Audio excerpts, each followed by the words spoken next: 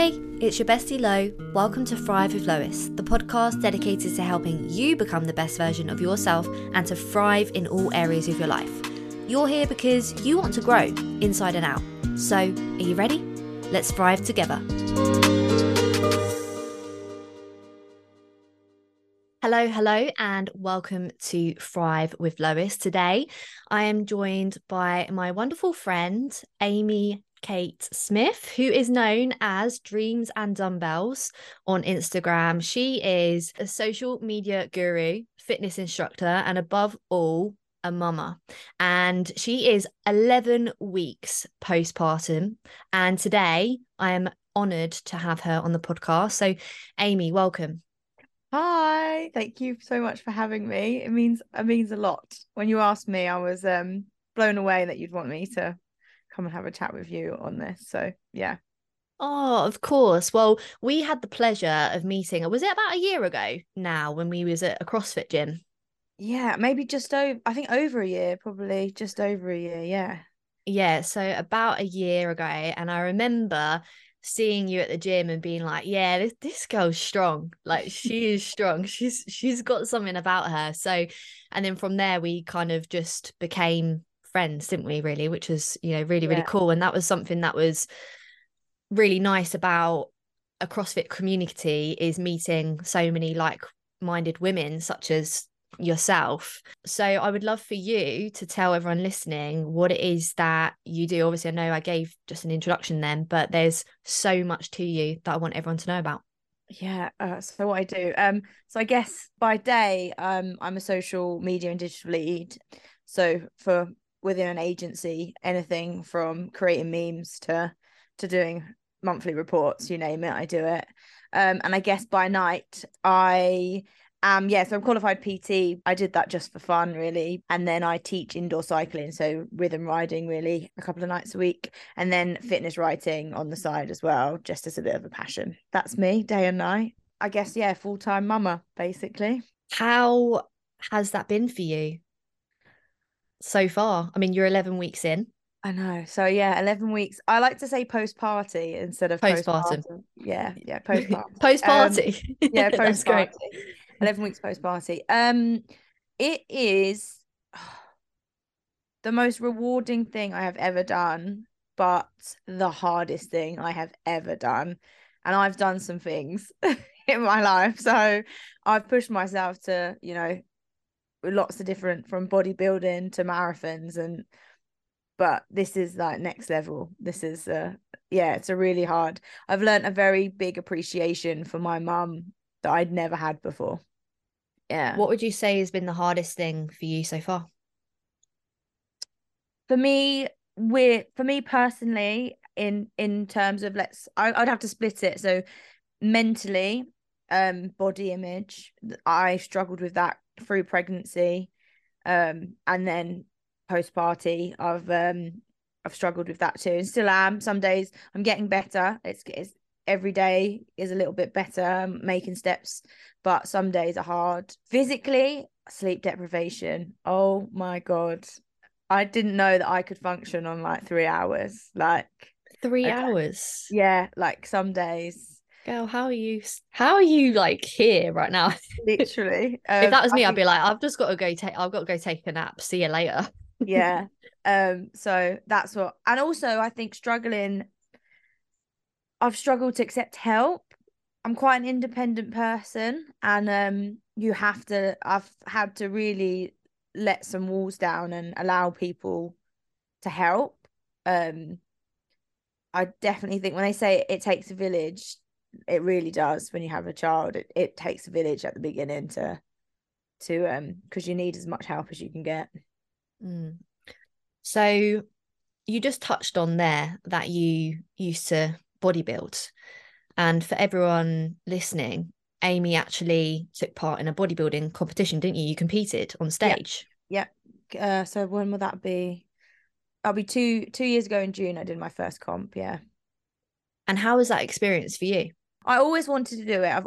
It's always been something that I've really appreciative of. Like I've had a real appreciation for it. I've always been obsessed with like Arnold and everything. And I know the dedication it takes for people to get to get their bodies to that place. So I've always kind of had an interest in it for many, many years. And then with lockdown and stuff, not being able to play sport, I was like, what can I do? And bodybuilding was still happening. So I thought, if I'm ever going to do it, this is the time to do it. So I went into it quite naively to start with. Like, I knew it'd be hard, but I am a person that loves structure. So actually, how rigid the structure is and how controlled everything is actually played into like the type of person I am quite nicely.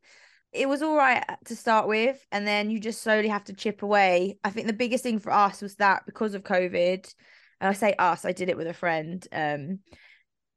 It got delayed. So normally you would do like a 20-week prep.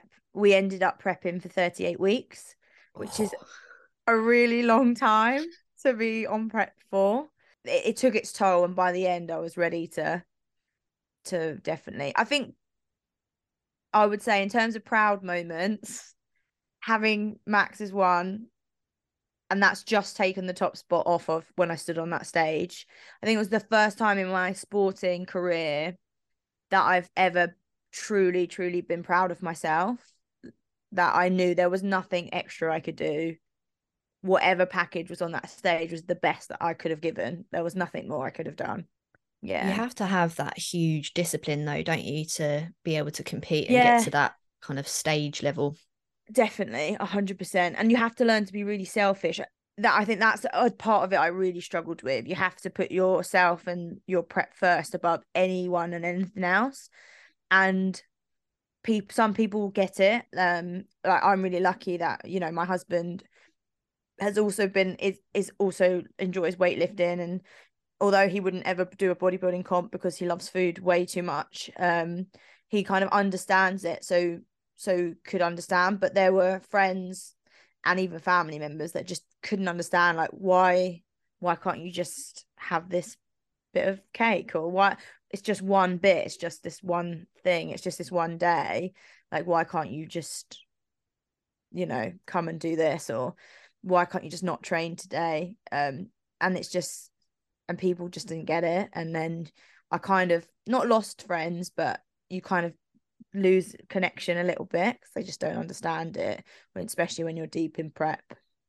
I have never gone through prep myself, so I can't really relate, but I really do respect that you've done that, and I respect anyone who like competes. You know, it is a huge discipline and a very like disciplined sport. You know, I can't say that I would ever do it myself because, you know, like Ben, I love food so Yeah. much. Well done you for for going through that, and like you said, actually being proud of that as well and giving yourself the recognition for your hard work. Yeah, definitely. There's definitely I think the biggest thing as well, you need to get yourself.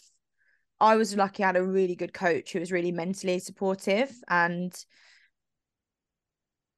kind of because it is really, because obviously the whole idea of bodybuilding is a very aesthetic based um goal, and for someone who has previously throughout their life struggled with their body image, it I got very hung up on certain things a lot and was very hard on myself. And so having a good coach that can pull you back out of those kind of, like, we used to call them the holes, when you got in a hole and you couldn't get out, that pulls you away from this tiny bit, and actually taught me that it wasn't about focusing on what you didn't have, it was about maximizing what you did and drawing judges' eyes to like what was the best thing about you. I think you really have to have a really good coach, because it is so easy to have a bad coach that puts you on way too many way less calories. Like, I've heard absolute horror stories. My coach built me up before he even started cutting. He added calories into my diet because he said it was unrealistic where we were going in order to get me to stage on the calories that we'd start on. So he was taking, you need someone to look after your mental and physical well-being. So I think if anyone's going to do it, you need a really, really good coach who really cares about you. And also coming out the other side, that was probably a lot harder than kind of some of the days I didn't want to train, coming out of show and trying not to binge eat, or trying to reverse diet. Like, that was hard. That was really hard. And gaining weight again, seeing your body go from something so lean and get softer and softer, like that was mentally really hard. So I would say coming out of prep was probably hardest. Yeah. So, Amy, you mentioned that, body image has been something that you have struggled with and are struggling with, especially after having Max. And what would you say at the moment with regards to body image is something that you're struggling with? I think for me, I still have a belly. Like you could technically still, if I wasn't pushing Max around, someone might think I was still pregnant. And that's the reality, is that you do look still pregnant up because you spent 9 months stretching your uterus up, rearranging your organs, and your body's been growing out to house this little life, and then you need to give it time to go back. And it doesn't just snap back, like. And for me especially, like, my body type, the way that I store fat as well, so, and I'm breastfeeding, so my body's storing everything it can, as well, to be able to keep him as healthy and keep growing as well when I'm feeding him, and sustain my body at the same time. It is hard to look in the mirror and be like, why don't I look how I did when I first got pregnant? Like, he's out of my body now. Is why do I not look like me again? So I think that's the hardest thing, is to look in the mirror and think and still look like I'm pregnant. Is there anything that at the moment you're doing to manage those thoughts, or anything that's helping you to process that, you've gone through 9 months of your body changing and growing a tiny little human? Because I have a lot of clients who they'll come to me like postpartum and they'll say, I'm really not happy with how my body looks. It's gone through all these changes, and they're really harsh on themselves. And bearing in mind that they've just popped out a tiny little human being, and they're really, really harsh on themselves. So, like, I'll always try and, remind them that they've gone through that 9-month process of growing a tiny little human. Things aren't going to just change back straight away, and try to get them to be more compassionate and kind to themselves. However, it's hard when you're in that mindset and when there's already so many societal shoulds and pressures about how a woman's body should look. So no wonder women feel this immense amount of pressure once they've had a baby to, and I'm putting in quotes here, get their body back, because it's like, well, why can't you, or you should be able to embrace how your body is postpartum as well as how it was pre having a baby? So is there anything that you're working through at the moment? I think for me, it's kind of reminding myself, we trivialize giving birth and having a baby, I think, until you've been in it. Like, everyone knows it's hard, but actually it's like, even I went through a very long labor, which ended up in a cesarean section by emergency. Like, that's trauma. And a severe abdominal surgery. Yet 3 weeks later, I was like, well, why can't I get out of bed properly? Like, why am I not hitting out, going out for a run yet? Like, why can't I bend down and pick up? Like, I was so strong before. Like, why can't I do this? And it's this expectation that actually, if I was hit by a car and had abdominal surgery, no one would expect you to do that. And it's reminding yourself that actually this is trauma. You survived a trauma and your body needs time to heal. So I have to have very harsh reminders to myself that sometimes. So when I get in those mindsets, I do sit down and I think and take a moment just to, like, close my eyes and remind myself of, like, what I've been through and what I've survived, and give myself a pat on the back for that. And that sounds dramatic, but I think we have to kind of put a label on labor and what your body's gone through, in realistic terms to other stuff that you would not expect someone to do outside of that, in an injury or an accident, and take their time to heal. I think as well, like taking time to like look at Max, like he is thriving, and he's thriving because I'm taking care of him. Like my body's doing that. And I think taking little moments in that actually he, and also he loves me. He doesn't care what I look like he loves me, like he needs me. So I think I also use him as a, this isn't permanent, where the way I look isn't permanent, and all that matters right now is that him and I are both healthy and happy, and that he's growing, and I'm doing the best for him. So I also use that as well. For me, that's quite a nice kind of emotional connection to removing yourself from what I look like to actually a physical job that I'm doing really well. And then last of all, I think trying to add in even like a little bit of structure, like even if it's, yes, okay, I'm not going to be lifting weights, I'm not going to be snatching anytime soon, I'm not going to be like, do you know what I mean? But I can go out for a walk, I can take him out for a walk, I can get some fresh air, even if it's an hour, like a day of just getting my steps in. Those little things actually can change your day. So I've just been making sure to do little things like that when I start to feel myself getting into a rut. And also, most of all, I talk about the way I'm feeling. Like if I need to have a cry, I have a cry. If I need to let out how what I'm thinking about myself, I make myself say it to Ben. Like because when you say it out loud, you hear yourself say those things out, like actually from your mouth, you realize that you wouldn't ever let anyone else say them about themselves. So I find kind of those three things, using Max as a kind of a positive thing that's growing and doing really well, and I'm doing that really well. Kind of even if it's walking, getting some fresh air, and also talking. Like I always share how I'm feeling, because there's nothing worse than internalizing stuff, and none of your thoughts are not valid. I think you're meant to, there's lots of pressure on how you're meant to look, and also that you're meant to absolutely love every moment of this. And I am so lucky to be able to have a child, but it is hard, and there are some moments that you just want to run away, and that's okay, and everyone feels like that, just no one talks about it. So I think talking is the biggest one for me as well.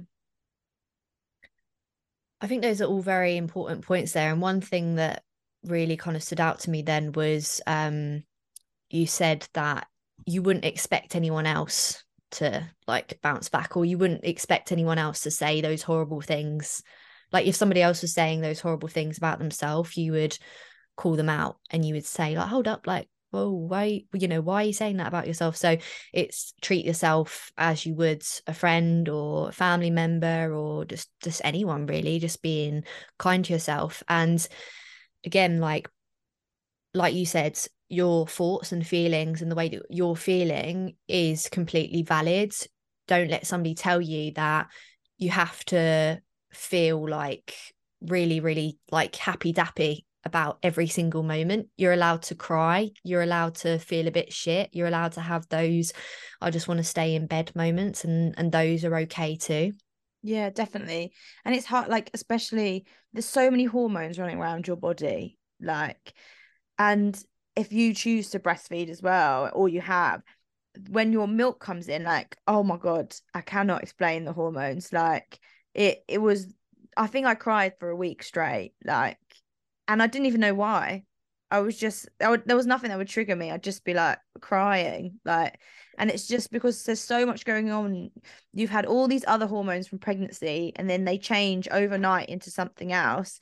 Um, like your body's being pulled in a million different places. And also for me, I kind of thought once I was, pregnancy wasn't something that I enjoyed, and I really struggled with that as well, because everyone makes out like it's a really lovely, amazing time. And actually, I was really, really sick. I was really uncomfortable. I couldn't do half the things I wanted to do. I felt like my body had been invaded. Like I didn't feel like me. And I had this whole thing in my head that I would have my baby and my body would be mine. And it's not. It's still not my body. Like I'm still sharing it with him. He's just on the outside. Like, do you know what I mean? So Yeah. it's okay to like just be like, I need a break, or I need to get away, or I need to take some time for myself. But it is hard, because I still have moments. Even I find myself asking, like, Ben, can you just have him for an hour? Please, can you just have him while I go to have a shower? Like, it's mad that I feel so bad that I'm gonna go have a shower for 10 minutes. Like, that I Why could do you feel bad? it's just this innate guilt, I think, that's built in, that you're expected as a mum to be and do everything for your child 100% of the time. But the reality is you can't. And also, he can't drink from an empty cup. And if my cup's empty, like, how are we both going to do well? So it's just not realistic. I think you have to take care of yourself, and taking an hour out a day to you, where you are you're not your with your you're not a mum, you're still a mum, but you're not with your baby, or you're doing something, even if it's just a little bit of a skincare routine, or even if you need to go on that walk by yourself just to have some alone time. I spoke to one other mum. I mean, her baby's 1, and she goes and sits in the car with a cup of coffee in silence, and I totally get it. Like, if that's what you need to do, just an hour in the car having Just your coffee peace.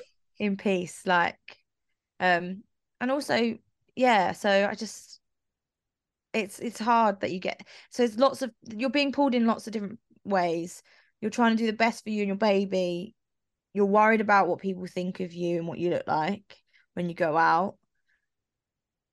You're worried that you're not doing a good enough job, that you don't look like, do you know what I mean, yourself internally. There's like so many things pulling at you. It is so easy to fall into traps, and I think sometimes you just have to take a big breath, break things down, give yourself a pat on the back for getting to where you are, and know that nothing is permanent. And small steps, like, small changes every day, small little things every day, just tick one box, one thing you want to accomplish each day. If you can just do that, in 3 months' time, it'll be completely different. Rather than setting yourself, these huge, Yeah. unrealistic goals and then becoming disheartened when you've not met them.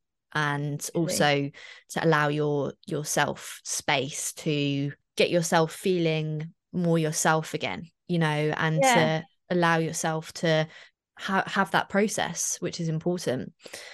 So you have just gone back to work at your spin studio, haven't you? Yes, I'm still on full-time maternity, but I have gone back to teaching just twice a week. Again, that's because I need some me time, and I need something else that defines who I am and who I was before I had Max, because I'm still that person. So it's important to still identify yourself as who you were. So yeah, I went back to teaching last night. It was scary. Why is it scary? Again, like, so I mean, we've already kind of touched on this earlier before we recorded, but I had called my mum on the drive, and I had a cry because I felt bad for leaving Max for 3 hours just to go teach. I felt really guilty about that. And two, again, because of how I looked, I had this moment where I was like, I cannot stand on cycle on a stage in front of a class full of people and expect them to take my word on what they need to do to be fit because of how I look right now. And that's really hard to it was a really hard thing to admit, but I needed to speak to someone about it, and have that cry and speak about it. And I was scared. I was scared that people would look and be like, well, what does this girl know? Like, not that I've been a PT for 7 years and been an instructor for you know, for 5 of them in 3 different countries. Like, do you know what I mean? Like, that whole it I know that people go on looks, and if they don't know my backstory or didn't ride my class before I went away and had a baby, how can I expect them to give me respect, let's say, the way I look? And it took some harsh words from my mum to kick me up the arse and tell me, like, it doesn't matter what you look like. At the end of the day, like, you know what you're doing. You bring energy to that class and you're going to make them work hard. And actually, that's what matters at the end of the day, that every single person in that room leaves feeling like they've accomplished something on the bike. And also, she kind of gave me some good advice. Like, if you feel like that, address the elephant in the room. Like, just, get on that stage and say, I've just come back from having a baby, address it. And then, those that don't know you can judge if they want to, but you've kind of put it out there and you've let any fear that you had kind of out there, and I've let myself vulnerable. And if they want to carry on and judge, then that's respect. That's kind of a reflection on them than it is on me. Yeah. I think addressing the elephant in the room, I think that can be a really helpful technique. And I agree with what your mum said there, but you shouldn't have to. You Yeah. shouldn't have Yeah. to 100%. feel like you have to say to everyone, oh, by the way, everyone, I've just had a baby. Like like you said, you're a well-established, knowledgeable instructor. You know your shit. You're going to make them work hard. You're going to give them an awesome class and bring the energy. You're going to be the vibe, and I know that you put 110% into your classes and you bring the energy. So why the fuck does it matter what you look like? It doesn't. But it's unfortunately going back to those societal shoulds that women should look or be a certain way or should fit a fitness aesthetic, right? And who the fuck determines what a fitness instructor should look like? Fitness is not a certain look.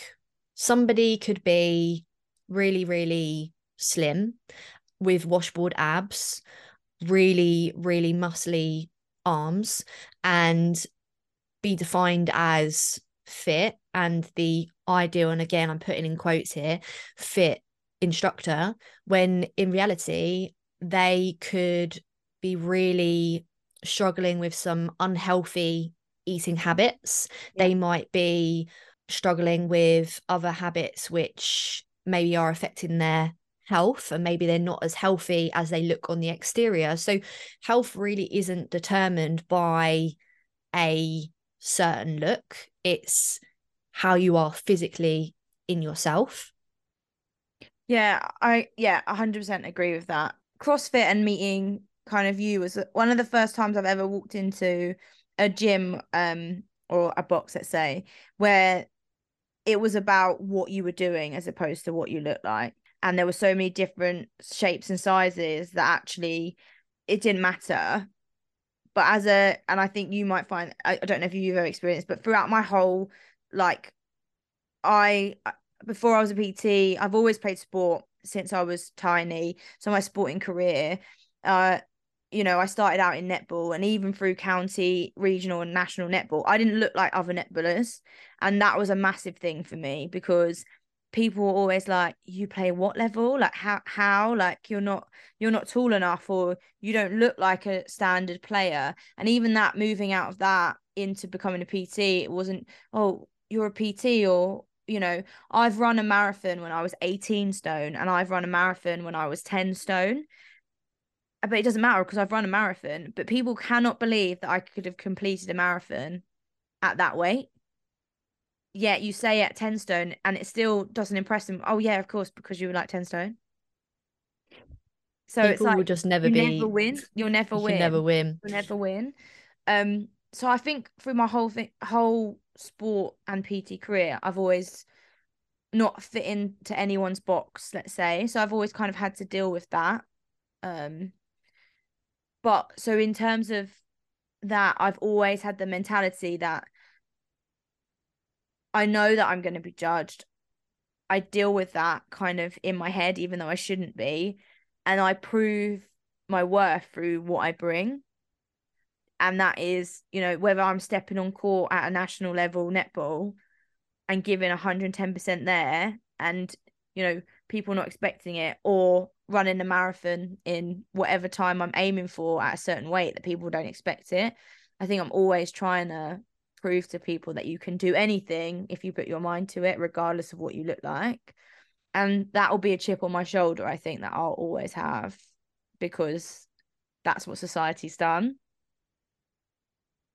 The way you look does not define your worth. It does not increase your value. You create your own worth and you create your own value. And you are, the amazing achievements that you achieve. You are, your strength. You are your health. You are your role as an amazing mum. It's a shame that you feel like you have to prove those people wrong, because at the end of the day, all that matters is what you prove to yourself. And I myself have in the past always felt like I had something to prove to other people, like, growing up, not being somebody who was accepted in school, was very like much an outsider. And then I went through having an eating disorder because I wanted to be liked. I wanted to fit that, slim, I mean, again, like healthy looking, in quotes, stereotype that everyone was like glamorizing, the thigh gap, the amount you weigh increases your worth. And for a long time, I was very focused on what other people thought, and that increased my value, was other people's opinions, right? But it's important to remember the amazing things that you're doing on a day-to-day basis. And I try and remind myself of the things that I am that aren't related to the way that I look. And don't get me wrong, there's still some days, and I still have some bad body image days where those little gremlins will sit on my shoulder and they'll be chipping away at me, especially when it's around my time of the month. They're literally like crowding on my shoulders. But it's trying to reframe the stories that you tell yourself and the things that you tell yourself about your body or yourself, or what other people are thinking about you or your body. Yeah, I have a list on my phone actually, which is just achievements that I can open up in my notes and read through all the things I've done. And how many things are on that list? I mean, loads. There are loads of things I've achieved, And especially how many within of them are related sports. to how many of them are related to the way your body looks? None of them. There you go. There Bar you fucking go. bodybuilding, I guess. But even that isn't, that achievement wasn't about what I looked like. It was about I got onto that stage. The work that I put on in to get onto that stage. So even that achievement, although the goal technically was aesthetic, I was proud of the work. I wasn't, not the end package. It was the process, and it Yeah, was the the process your of getting there. and like you said, having that structure and that routine and like that Yeah, discipline to show up every single day and tick the boxes and do what you were doing to get onto exactly. that stage. It Yeah. was the process, not. So obviously you did your competition and you mentioned that you struggled a little bit with body image back then. Yeah. How would you compare what you were struggling with your body image coming out of that competition to now going through that process of 9 months, your body changing, having Max? How does that compare? Gosh. I mean, I think they're completely different. I struggled with coming out coming out of prep. I struggled with the gaining weight, like to see myself get bigger. Like, that was hard. And to not go to a place where I refused to eat. Does that make sense? Like, I had to really reprogram my brain into like, it was the first time I think I've ever not dieted or been like really focused on trying to lose weight. Like, that was had to really stop myself from being in that mindset, because like I was lit well, yeah, I was a bag of bones and muscles basically. Like, do you know what I mean? Like, it wasn't sustainable. There was no way. It was lovely at the time, but It was pure gains. it was pure gains. There was nothing of me. Like, I remember the day after the competition, I had my tasting for my wedding, and I had eaten so little in general to get to that point over probably the last 3 weeks of the prep. I was doing my food tasting, and I threw it all out. There was just I because had not eaten that amount in so long, or even food that had flavor. Because by the end of prep, it was like an asparagus stick and a rice cake. Do you know what I mean? Like, um, That just reminds so me of the fish and rice cake, oh dude. Do yeah, you remember that video? yeah. That so Ben always sends that to me because he's like, "This was your life." Do you remember? Like, fish and a rice For cake. breakfast, fish and rice cake. For lunch, fish and rice cake. For dinner, fish and rice cake. That's literally, That's you. literally it. That was me. So to kind of reprogram one, being able to eat food again and not go mad to the point where I was ill, that was really hard. So you still needed control, but also to not get to a place where I've not had an eating disorder, but I can see how I could have developed one at that point because you've spent your life trying to get to this to be tiny. And I grew up in the age of, Kate Moss size zero. And I was never ever like, Nothing tastes as good as skinny feels. Do you remember that? yeah, Oh, that's what I grew God, it up in gives me the era where shivers. I know I worked at Topshop and Kate Moss released her Topshop range. And I remember not eating for like 4 weeks before the launch because I needed to be able to fit in the jeans because everyone was going to wear them in the shop. And she only went up to a size 14. And at that point, I couldn't get in them when the samples came in. So I was like, well, I need to, because I can't be the one left out in the shop that can't fit in the Kate Moss stuff. Like, I grew up in that era of like, so to finally step on stage is like literally what I'd always worked towards. It was really mentally hard to tell myself, you have to gain weight again. Like, you have to gain weight because you've lost your menstrual cycle. You haven't had that for 6 months. Like, you're hardly eating. You're running on basically caffeine. Do you know what I mean? You've not tasted anything that has any flavor in it for like you have to get out of this hole. And it was a means to an end. And I would do a comp again, but it was about telling myself that it was about thriving now, not being thin, and I had to gain weight. And then to see that weight go back on week in, week out, those scales go up as someone who never ever wanted to see scales go up, that was hard. That was fighting it. Whereas now, the hardest thing now is that I'm back in that place where I want those scales to go down again. I've done it before, and I think I'm scared that I won't be able to do it again. And because I know how much hard work I've got to put in to get to there. And I think that's what scares me, in that I know that this is not going to be a quick fix. I know this is going to take time. And it's getting my head round being patient, I think, this time, and understanding that I have more than myself to think about. So, it's not just about I'm going to go to the gym now. It's not as easy as that anymore. I have to think about, okay, who's having Max? Can he come in? Can I put him somewhere safe? Is there a class where he can come to? If he can't, then when can I work out? And also, one of the biggest things for results is sleep, and you just don't have that luxury at the beginning.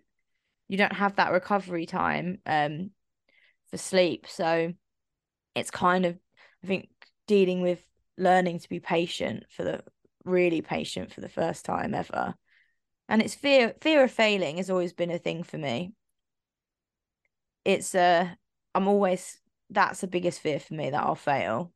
Failure shows that you've tried, though. Failure shows, I mean, this is the thing. It's like trying to reframe what failure means, isn't it? Really, Yeah. it's I have trying. failed, and I've learned a lot from those failures, and I've picked myself up and moved on. And I think you have to fail because if you never fail, you never appreciate how good the win was, right?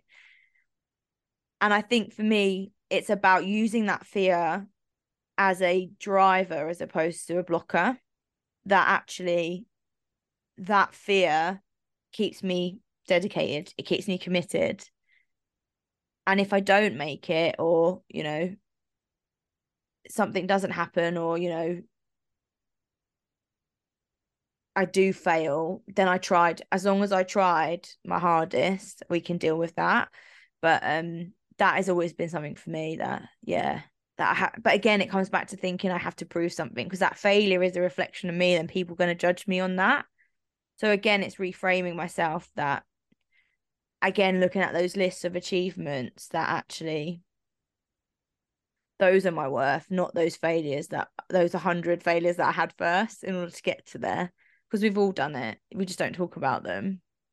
So in my last podcast that I did, I talked about having a growth mindset and a fixed mindset. And what you're saying there, you very much have that growth mindset, in that you accept that failure is part of the process, and you're able to look at those failures and say, you know what, I tried, or what did I learn from this? How can I continue to push forward? And that's the difference between the fixed mindset, in that allowing that failure. Honest thing, I don't even really want to call it failure, really. It's like it's learnings, isn't it? It's Yeah. opportunities. It's showing that you've tried things that you've tried at, and you've not yet succeeded at, right? You could be one fail away from succeeding, Yeah. right? And then it wouldn't be seen as a failure. So it's trying to remind yourself that it's going to be part of that process. But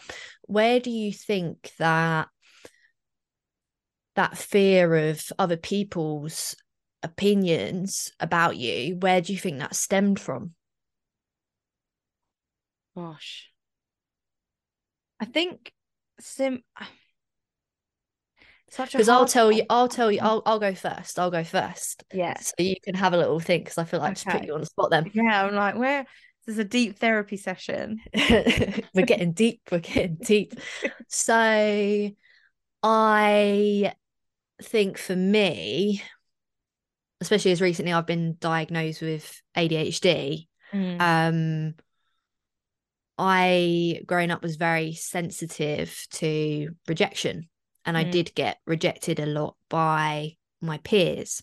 So because I felt rejected a lot, that's when I kind of reverted to perfectionism, because it was like, well, if I'm not perfect, then I'm not going to be accepted, and I'm not going to be liked. So my whole life, I've gone being a chronic perfectionist with everything that I do, because it's in the back of my head, those little gremlin voices of, well, if you do something wrong, then you're not going to be liked. Or if you do something, or if you say something that other people don't agree with or don't like, then they're going to laugh at you like they did in school. So for me, it was very much deep rooted in my childhood of always being a bit of an outsider, not being fully able to be myself, my quirky self, because when I was myself and when I was goofing about, it was, oh, you're a fucking weirdo, oh, you're a neek. So I would always suppress that. So when I have, really struggled with, that wanting to be liked by everyone, it's because I felt that need to be perfect my whole life, because not being perfect was, I guess, picked on and seen as a bad thing, yeah. you know? Yeah. So that's me. What about you? I think similar in some ways. So I think as a child, I wanted to do and try everything. And I did do and try everything. And I've always been active as a kid. And I think, and my mum just said, like, I used to like run everywhere, and I wanted to do every sport and stuff like that. And I think for the biggest thing I remember is that I did love sport. Like I loved it. Any form of it, I'd do it. Like karate, swimming, football, netball, hockey, like I name it, you name it, I was doing it. And I think that with that came this kind of, I would much rather have been, so when I started school, I would much rather have been out playing football with the boys than standing in the corridor with the girls. And that very early on caused a lot of trouble for me, I think, because girls didn't get it. And I didn't fit in that way. So a lot, like, they all wouldn't talk to me, and then the boys wouldn't let me play because the girls didn't want me to play. So I remember I used to sit in the library sometimes by myself, and I think what happened then, I was like, actually, I love doing this. And it was little blocks that kind of built on top. So I remember as well that I got into county, and even a teacher said to me, "Oh, well, this girl didn't get in, so don't expect yourself to get through the next round." And I think No. it's little blocks like that that, Did it kind of chip away at your yeah, confidence? it chipped away at my confidence that I wasn't, but also at the same time, it then put this whole worth on medals, that if I failed, then I couldn't prove that person wrong. Or if I didn't, it was about having physical things to say, well, this is why, like, I'm not worthy, but why I'm good, or yeah, I guess what that's my worth, that I'm proving you wrong. And I think that's where mine came from. Like little bits so it's about being a bit of an outsider as well. Um because I was always, I didn't mind people judging me so much. And I think the judgment on how I looked came later. Being told I couldn't do something, or having an expectation that I was going to fail in something, was probably the building blocks as a child. Because I remember as well. So I, when I was little, I was obsessed with. I had these rainbow braces. Oh yeah, so did Yeah, I with the bands. not as in teeth. No, no, as in, oh my God, Oh, little as in braces, as in braces. clothing. Right. Oh, So when that's I so was cute. probably in like year 2 or 3, um, I love these braces. Like, so I didn't really want to wear dresses and stuff like that. I wanted to wear these trousers with these braces. And I remember I couldn't put the braces back on after I went to the toilet. And the dinner lady said to me that basically if my mum had bought me clothes that fit me, I wouldn't need to wear them. No, she didn't. And I told my mum, and like my mum is a fiery woman, independent, strong woman, and I'm very lucky to have someone like that who just doesn't give a shit what anyone thinks at all. But I think even like from that moment, I thought, oh, and I didn't wear the braces again. And so I've always had like a little, I want to do things my own way, but also when someone, and I'm quite confident enough to walk out the house and do it, but it just takes one little comment from someone to put back doubt in my head. And that doubt is that leads to a failing feeling, or that I will fail. And then that's what's always got me, I think. So it is that failure kind of, that, oh, that people will be like, told you so, you weren't good enough. So is it almost kind of like a fuck you, I want to prove you wrong Yeah, kind of yeah. thing? Chip on your shoulder. Got a chip, yeah. Got a little chip. Got a little chip there. Got a little chipperoo. I'm Do better at it. And I think the image stuff came a bit later. Again, because my body, I you know I was a late bloomer, but when I did, like, I've always had very large boobs, and I went from being quite boyish to very curvy very quickly. Um, and that brings its a whole other problems as well, especially when girls already don't like me because I like to play sport. Then all of a sudden, it's like someone smacks me on the back and a set of double D's pop out the front. Do you know what I mean? Like, and society has sexualized bodies anyway, and therefore then you're going to steal everyone's boyfriend. So then, and then I wasn't, and as I said, I grew up in an era where you weren't, Kim Kardashian wasn't a thing. Like, do you know what I mean? I wish she was around when I was that age, because oh my God, it would have been a different story. Me too. But she wasn't. So I spent my life trying to hide my body and prove everyone wrong by doing amazing things at sport. What is it about? What was it about the girls at school that They just you? didn't like me. And it was just a mixture of stuff. I think a mixture of, you know, the way my I looked, but also that I got on with boys not because I liked sport, because I had something to talk about that wasn't Mm, girl oriented chat, you know. And I think when you're that age, you know, at school, you know, I don't know, 11 to 16, you the thought of having friendships with boys isn't like outside of a relationship, at like a sexual or whatever relationship, wasn't a thing.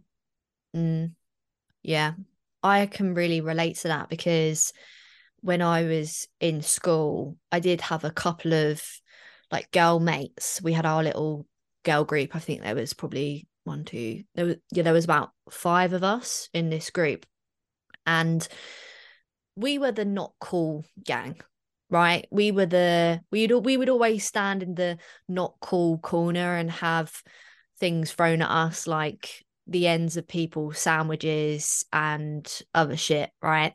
So those were the only girls that I guess like pre kind of sixth form, which was at about the age of like 16 years old, 16, 17, that I kind of gelled with. And I very much would love to, I very much would socialize more with boys in class because I was a little bit of a tomboy. I would love to play video games. I loved being quite like outdoorsy. So I wasn't that typical, like really, really, really girly girl. I pretended I was because I wanted to fit in, but deep down, I never really was. And I went through my young teen years always having a boyfriend. I hopped from boyfriend to boyfriend to boyfriend to boyfriend in my years from like 13 to 16. And I think it was because I meshed and gelled better with them. And I felt like with girls, there would always be this bitchiness. There would always be this, like, I guess, rivalry there. Mm. Even if it wasn't obvious, there was always, I guess, an ulterior motive under, like, beneath everything. I remember, this one time, me and my friend, we went to this sleepover, right? We was 13 and it was about 12 girls. And it was my worst nightmare. It was honestly my worst nightmare. And I went because I had been invited and I was like, well, I should really go so that I can try and be one of the cool kids because the cool kids were going. And there was almost like a bit of disbelief. It was like, why have me and my friend been invited? Because we're not the cool kids. So I went to this sleepover and it was just a really shitty experience. I remember going there and the girls being so bitchy for the whole time. And I'd actually started my period, I think, not long prior.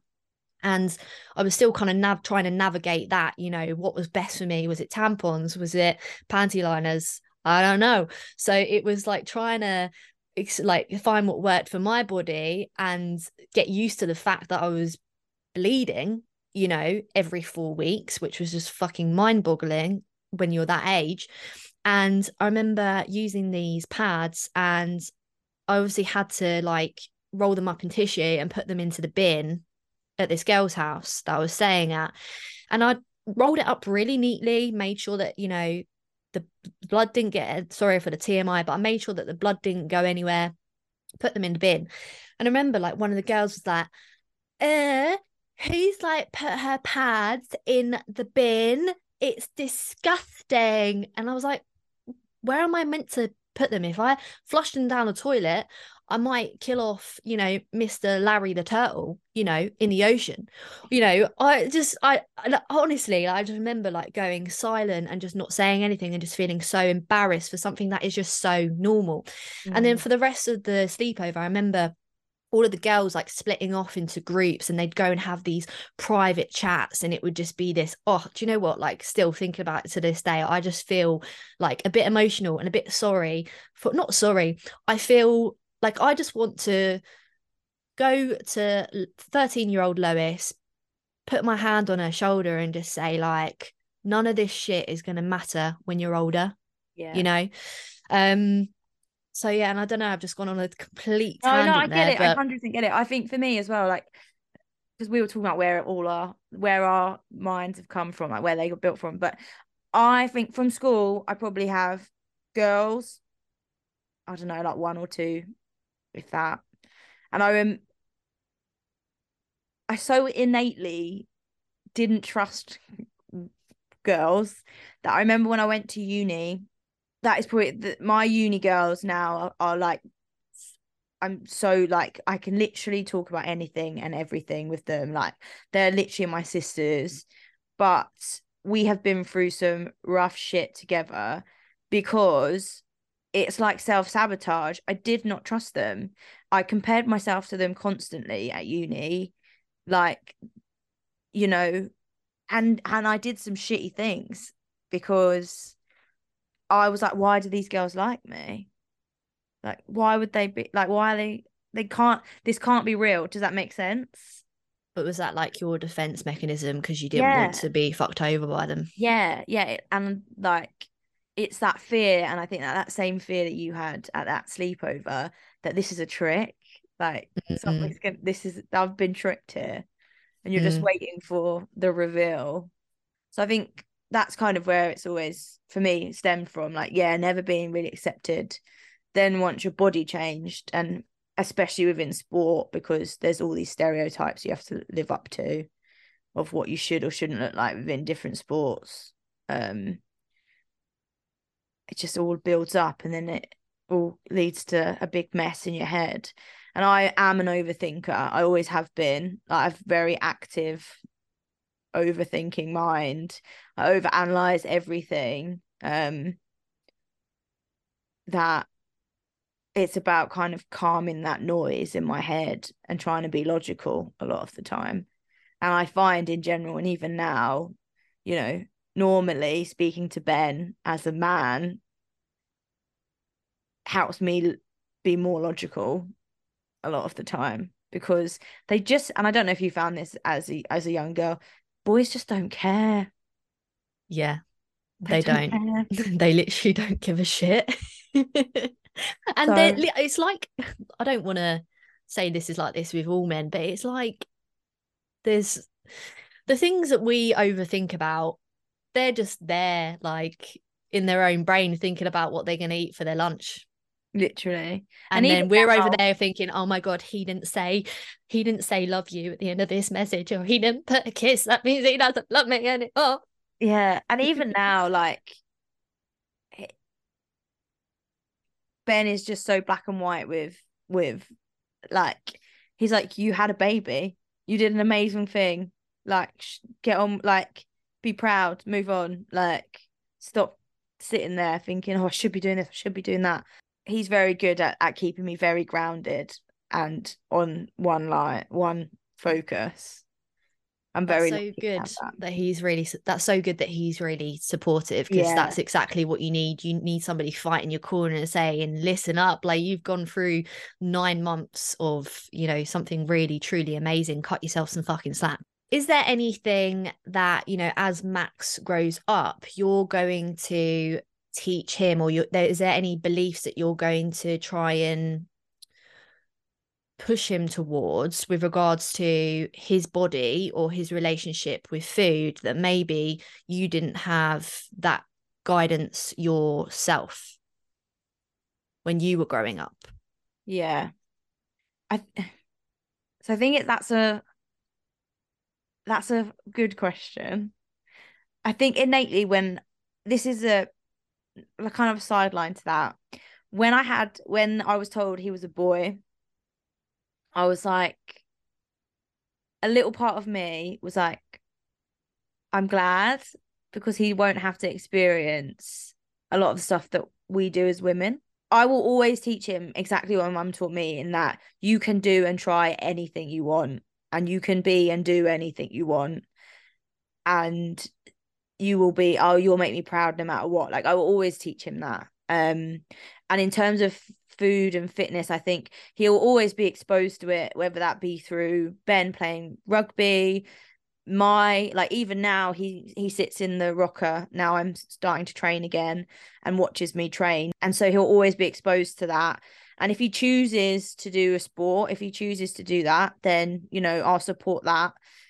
I think with food, definitely, like, I'd love to teach him balance, the importance of every food group, like, not just, we're not cutting out carbs, we're not doing this, like, it's about having a balanced view on your food, and introducing him to when we start to wean, to everything we can, and to give him confidence in himself. But I know that as a boy who will then be a man, he will not probably have some of the worries or the experiences that we as women have.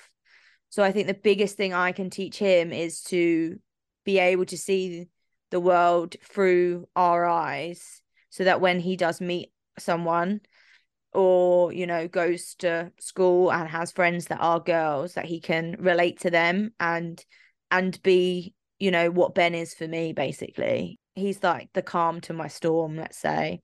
So I think that's the biggest thing I can teach him. I think that's a really lovely note to end on. And Amy, it's been so lovely having you on the pod. We have gone so deep today. We've gone to layers I didn't even know need this. existed. Can we just do it every week, whether we record it or not? I think I need this. This is going to be my therapy. Yeah, I'll send you my therapy rates. That's fine. Okay. No, but honestly, thank you so much. And I think, everyone listening, it's going to be so, so valuable for them to hear from you. Is there anything that you wanted to add before we wrap this up? I think for anyone who obviously is listening, or that you coach, that has kind of come out the other side of having a baby, or we all feel it. Like, even if people aren't talking about the way that you feel, we're definitely all feeling the same thing, whether that be, you're tired, or you're worried you're not going to be able to do something, or you're worried about what you look like. Everyone is feeling it. And I think reach out and speak about it, because the biggest thing that's helped me is knowing I'm not alone, knowing that there are, other people that have been through it a little bit further ahead, or even those that are kind of just behind me in terms of timing, and knowing that that it's valid, and that it's okay to feel those ways, for sure. I love that so much. And everyone listening, make sure that you head over and follow Amy on Instagram at dreams_and_dumbbells. And thank you so much, Amy. All right, thanks for having me. It's been a pleasure.